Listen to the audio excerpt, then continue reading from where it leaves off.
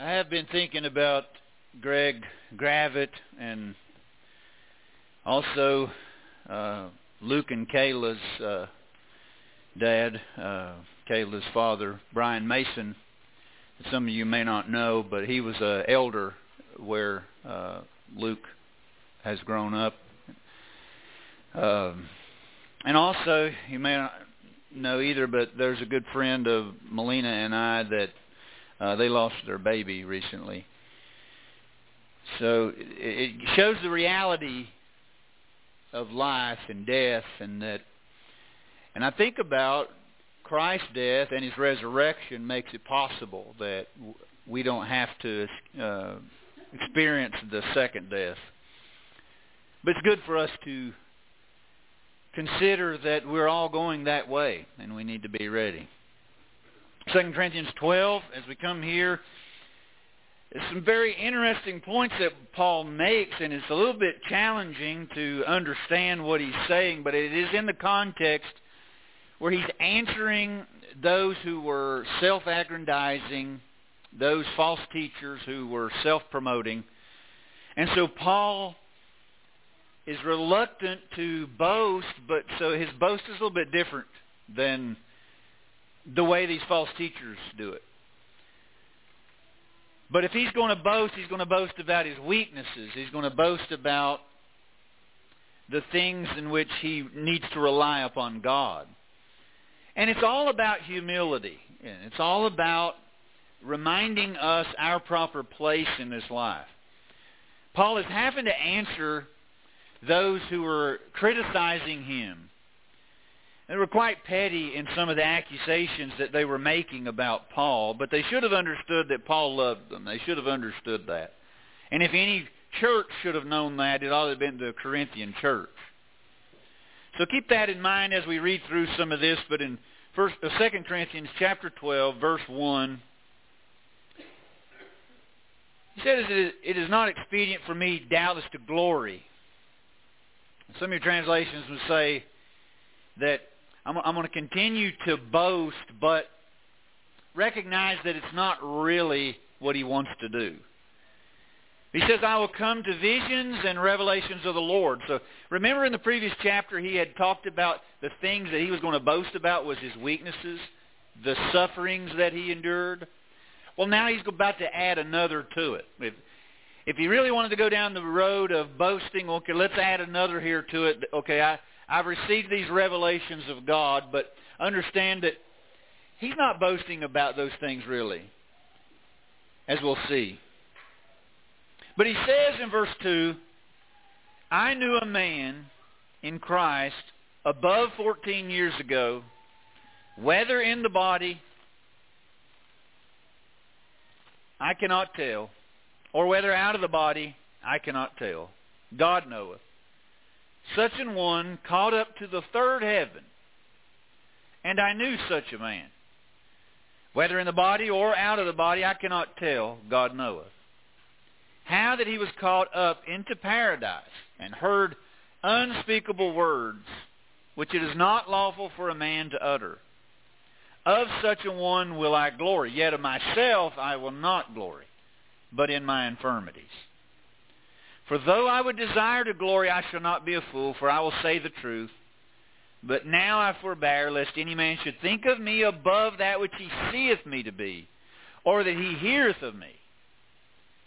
And lest I should be exalted above measure through the abundance of the revelations, there was given to me a thorn in the flesh, the messenger of Satan, to buffet me, lest I should be exalted above measure. For this thing I besought the Lord thrice, that it might depart from me. And he said unto me, My grace is sufficient for thee, for my strength is made perfect in weakness. Most gladly, therefore, will I rather glory in my infirmities, that the power of Christ may rest upon me.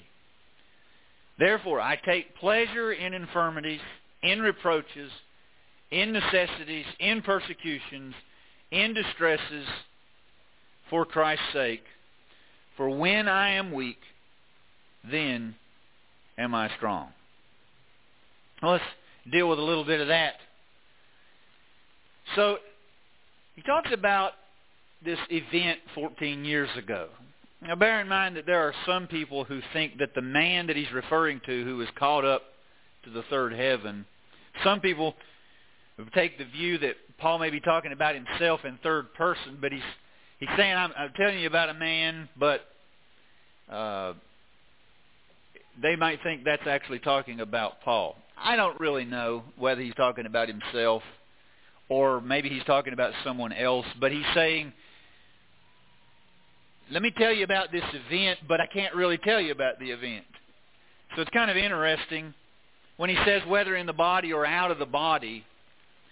Earlier in chapter 5, 4 and 5, Paul had talked about how our body is a tent, but we have a heavenly dwelling, a building not made with hands, that's eternal in the heavens. We know that we're more than our body. Okay? Our body is something that is going to wear out. Our body is temporary. So there is a life beyond this one. But Paul is recognizing that he can't really say whether this was in the flesh or not. But then he talks about the third heaven. So what's that?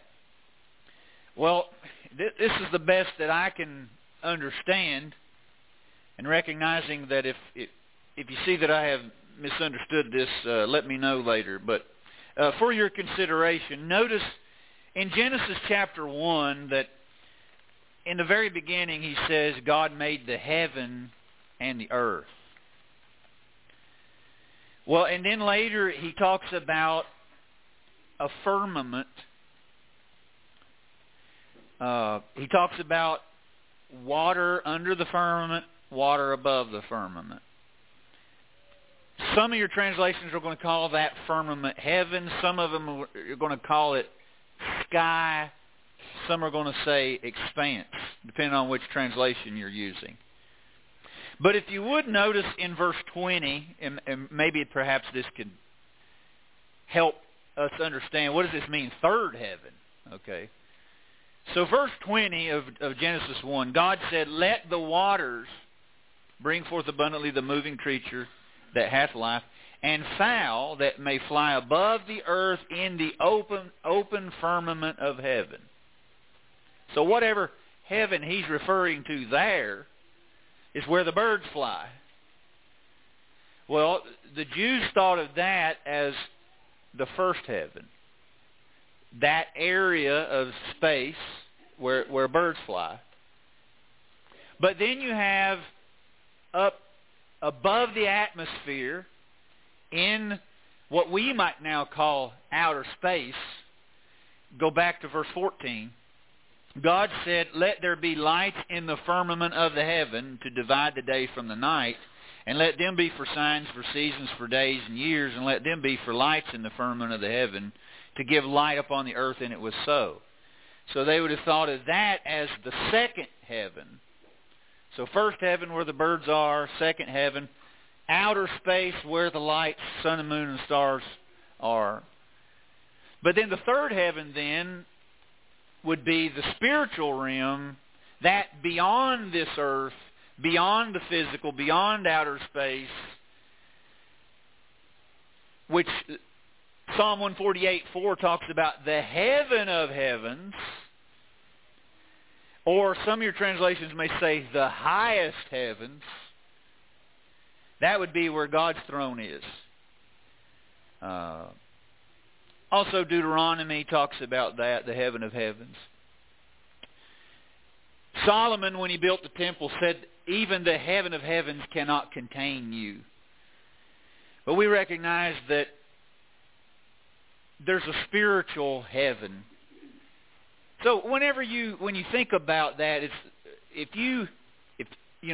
we can in modern science use a Hubble telescope, and they've been able to see beyond our galaxy, it's unfathomable to understand, things that are light years away when you think about that. You think about how marvelous God is in His design. Some of these stars, if you think about the time it takes for the light to get from those stars, from their distance to the earth, and the possibility that those stars have burned out already, but the light is now reaching us, is mind-blowing. But God has made this. But there's a place that no telescope, no modern technology can see and peer into. It's not like you can go to some physical place beyond this one and eventually see where God is, because this is something not made with hands. Remember, made that reference earlier in the book about. Go back and look at that. 2 Corinthians chapter 5, verse 1. Notice how he words this. For we know that if our earthly house of this tabernacle were dissolved, we have a building of God, a house not made with hands, eternal in the heavens. I think he's not talking about anything in any physical place. Remember, the heavens and the earth will pass away. Okay. All the physical will pass away. But this spiritual place, this is what he's talking about. Well, Paul mentions a man being caught up to this place. But he's not allowed to talk about it. You remember years ago, there were a couple of different occasions, books that were written of people who claimed that they went to heaven and back. I think there are people who like these accounts because they want to believe that there is in heaven. But the problem with those sorts of accounts is they don't know what they're saying. Or people don't realize... they might be well-meaning and they're talking about this. And I believe in heaven, but I don't believe these accounts that other people were talking about. Because if you notice the comparison between the way Paul talks about it and the way these other people talk about these accounts of going into heaven and back. Paul talks about that, but he's not allowed to talk about it. What all does he tell you about what's up there and what was said? He said, I can't tell you. And he says it's unlawful for me to utter the things that were said. That's interesting. So how can these other people write books about it, and Paul's just briefly mentioning it in a letter, but he's saying, I can't tell you all the details.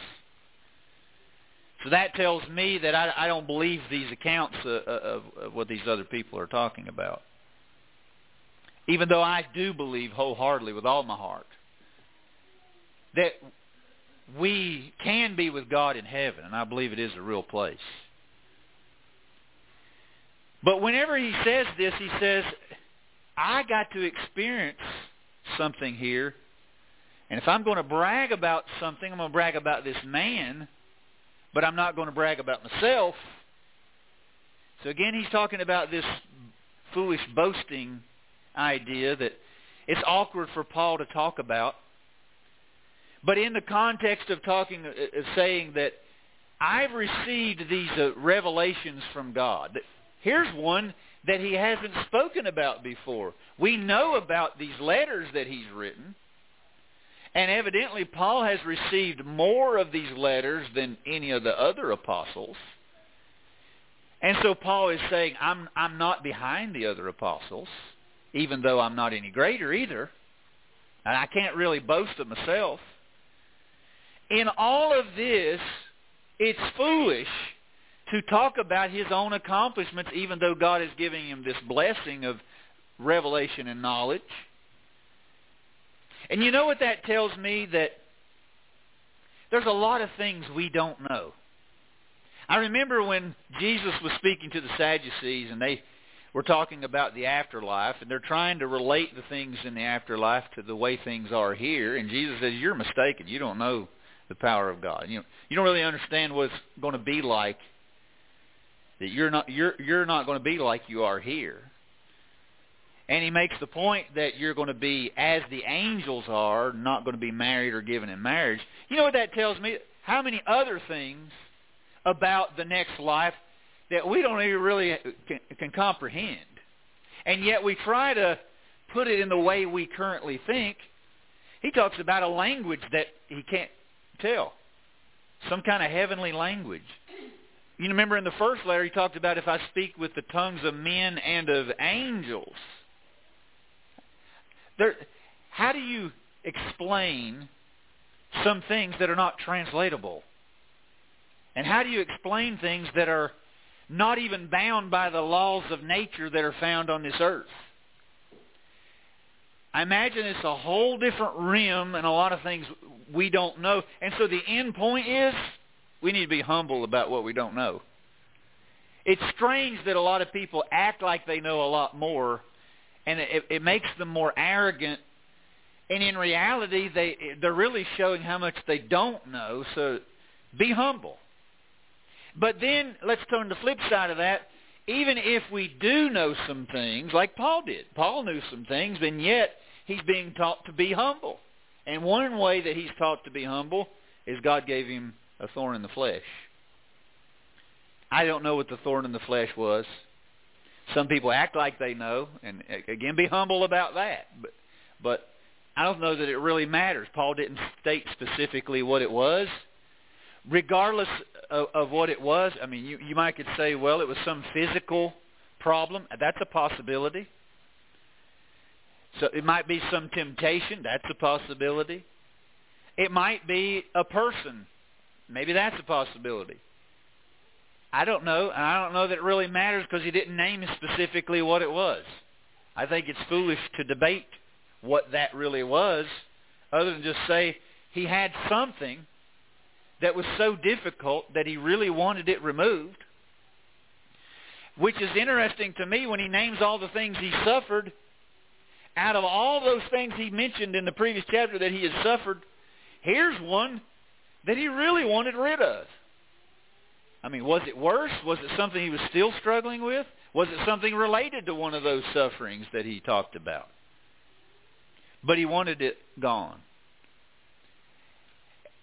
Now maybe we can relate to the understanding of going through some difficulty we want to not have to struggle with any longer. Who among us can't feel something about that? Then maybe here we can relate a little bit with what Paul is saying from our own circumstances of wanting something to end that we're struggling with. And so what does he do? He seeks the Lord. And that's where we should go. Where can we go when we are struggling with something if we can't go to the Lord about it? And yet he goes to the Lord and he asks him and he prays about it. But the Lord's answer is, my grace is sufficient for you. In other words, my favor, my love for you should be enough for you. Which gives us a question that we need to ask ourselves and deal with. In this circumstance, for whatever reason, whether Paul understood it or whether we understand it, God chose not to answer Paul's request the way he was asking. Didn't mean he didn't hear him. He heard him. Didn't mean he didn't care, because he does. But there's obviously a purpose in this, and Paul comes to grip with that purpose and accepts it. And I believe there's a lesson in that. We are taught to pray and ask God. God knows our needs. But yet we're still told to ask. In James 1, he says, ask in faith. If you lack wisdom, ask of God. He gives to all men liberally and upbraids not. But when you ask in faith. Don't doubt. So remember that. Ask God. But know and believe that he has your best interest at heart. And then we're taught to ask persistently. In Luke 18, Jesus says we ought to pray and not to lose heart. And he gives the example of a widow who wanted justice for her husband.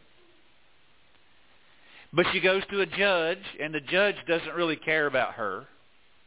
But the judge, just to get her off his back, and so that she doesn't bother him any longer, grants her request. And the Lord makes this point. He says, listen, if an unjust judge that doesn't really care about this widow answers her request, think about your Heavenly Father who does care about you, who is concerned for you, and His ears are always open and He's listening. So avail yourself and be persistent and ask and don't lose heart. So I think both praying in faith and persistence in prayer are taught. However, here's an example of where God answers no. And in this case, Paul has accepted the answer. And so I compare that with what Jesus did in the garden. When Jesus went away and prayed 3 times, and He asked, "Let this cup pass from me." And He was in agony. He was sweating as drops of blood. He wanted His request, or else He would not have asked for it. And yet He was praying within the realm of God's will. We need to remember that when we pray, that sometimes there are perspectives of our own that appears what I want, I need, and I want the Lord to answer my request, but sometimes God knows better than I. And we've got to trust His wisdom in that. It doesn't mean prayer doesn't work. But what Jesus did, He said, "Nevertheless, not as I will, but as you will."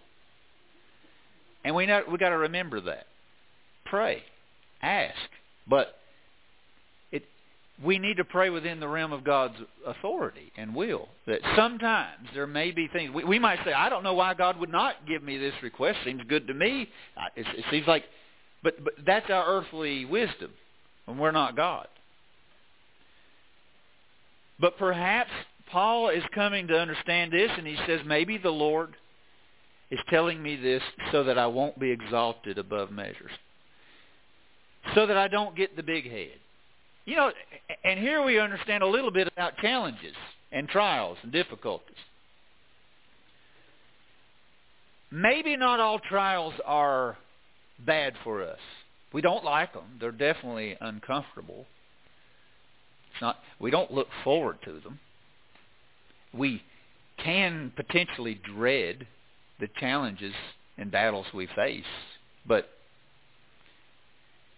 sometimes we need to do as James taught, to count it all joy when we fall into various trials. Because sometimes the way we react to the trial and the challenge, that struggle can make us better if we let it. Okay, so there is a point where we need to accept that the struggle. You know, sometimes we want it right now. But that struggle, that challenge, can sometimes keep us humble. The period of the Judges, I think, is a lot like this. You see a people who forget God. And what do? Because they forgot God, God turns them over to a foreign country that enslaves them. Now they're down and out. They're in a miserable state, and they're in need, and so they cry out to God for deliverance. God hears their cry because of their cry of repentance, and He grants their request, and He sends them a deliverer, and now they're free. And then there's a period of peace until the judge dies, and then they get comfortable again. And then until God says, okay, chastise them again, so He turns them over to another country, and the cycle repeats.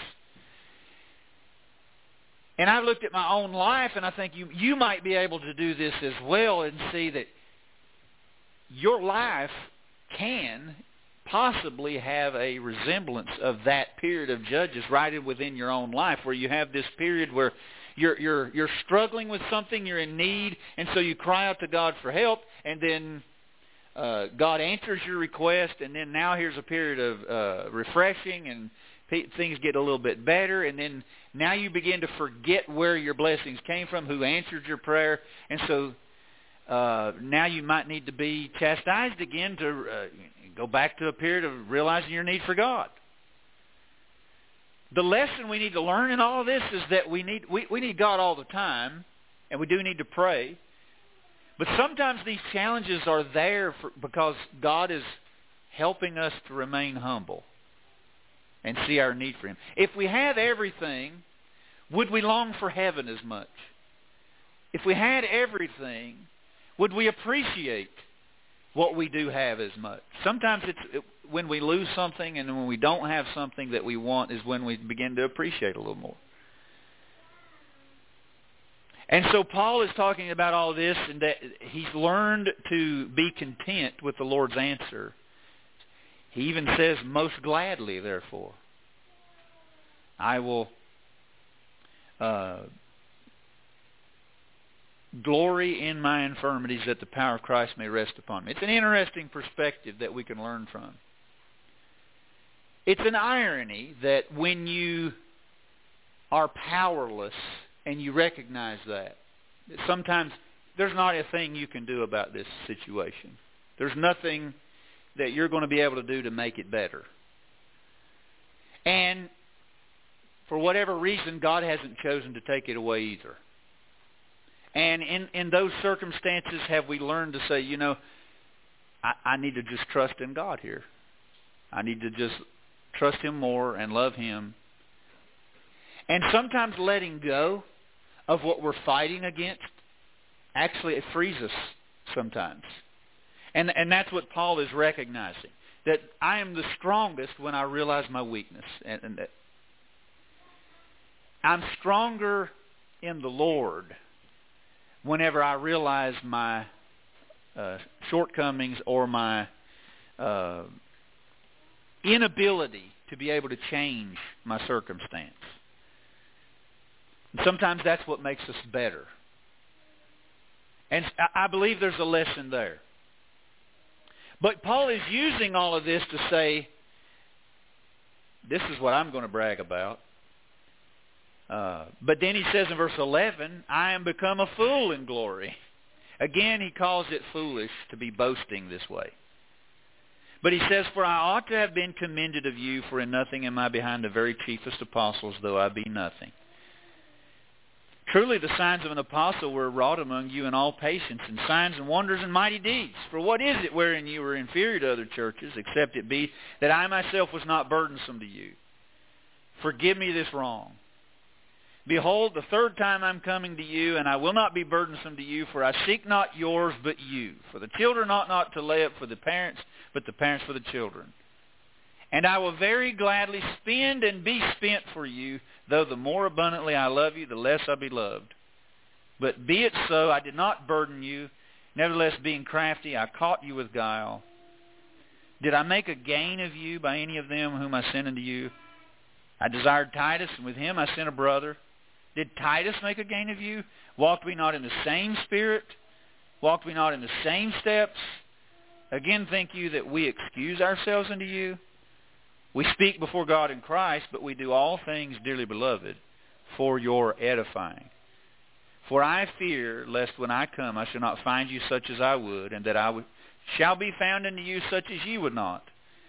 Lest there be debates, envyings, wraths, strifes, backbitings, whisperings, swellings, tumults, and lest when I come again, my God will humble me among you, that I shall bewail many which have sinned already, and have not repented of the uncleanness and fornication and lasciviousness which they have committed. So evidently, we know Paul had been to Corinth the first visit in Acts 18. And here he's about to come the third time, so there must have been some other visit in there in between. But he's reminding them that if anyone should have been able to support him, it should have been them. And yet, for the reason of the gospel, he decided not to and take his support elsewhere, or from elsewhere. And he says the reason why he's doing that, it appears that some were criticizing Paul for this. It sounds to me like what they were saying was something along the lines of, well, he's doing this for some ulterior motive, or something like that. And Paul is basically telling him the reason he's doing it is because he don't want to be burdensome. And he uses the analogy of a parent with a child. Certainly it's not wrong to teach your children some responsibility and maybe even charge them for some things as they get a little older, to teach them, what the value of things and things cost. It's kind of an idea, for my older children. Maybe we might ought to implement some of that. But yet, on the other hand, he does say that it's not really what a parent wants to do, is to consider that it's the child's job to lay up for them. And so that he's using that. We understand this analogy that I don't want my children to have to take care of me when I'm capable. I want to lay up for my children. And that's what Paul is using that as an analogy. And so that's why he didn't take the pay. It wasn't because of some ulterior motive. It was because he loved them. And they should have understood that. And then he even brings Titus into it. He said, this money that we prepared and that we're going to send to Jerusalem for the needy saints, do you think Titus is involved in this? If you think that there was some mismanagement of the funds here, did we not have the same goal? Or you really think that he's doing this? And I think that's why he's probably bringing Titus in along that. But he says that everything that we do is all because we want to build up your faith. And the reason why he's telling them about it now is because he's trying to teach them. Even the examples that he gave of what he calls foolish boasting, he's not doing it to brag. He's doing it only because they forced his hand. And so now he's having to explain some of the situations that he's dealt with in order to be able to get the hearing among them so they would listen to him and because of his words being from God. He wants God's word to have free course in their life. And in order for it not to be hindered, sometimes you have to explain some things with some brethren who come up with some kind of concocted thing and hindrance of why they can't listen to some bits of truth. But then he says he does have a concern that when he comes there's going to be some brethren who are still not living right. It is a concern that we need to guard against, that we don't have some kind of discord among us. It's so easy for a rumor mill to spread. It's so easy that when, maybe there were some who were saying some things about Paul that were not true, and yet maybe some knew that it wasn't really true, but you think about it this way. If somebody accuses someone else falsely, it could be possible in the back of your mind, you're like, well, maybe. Is there a possibility? You see the damage with rumors. You see the damage with whispering and tale-bearing and things of that sort. We need to guard against that. If a brother starts spreading something, we need to let it stop with us and not spread that. We need to look for the good in our brethren. If a brother has it's been suspected of something, go to that brother with the spirit of love and wanting to make sure they're right with God, not because you caught them and not because you're looking for fault. The devil is the fault finder. He's an accuser. We need to be looking for the good in brethren. I'm not saying be gullible, but I'm saying we need to give each other the benefit of the doubt. But Paul is worried about that. And he's worried about immorality. He's worried about coming and finding them in a state like in the first letter where there was a man who had his father's wife. Is there some sin that's unrepentant of that somebody has not dealt with?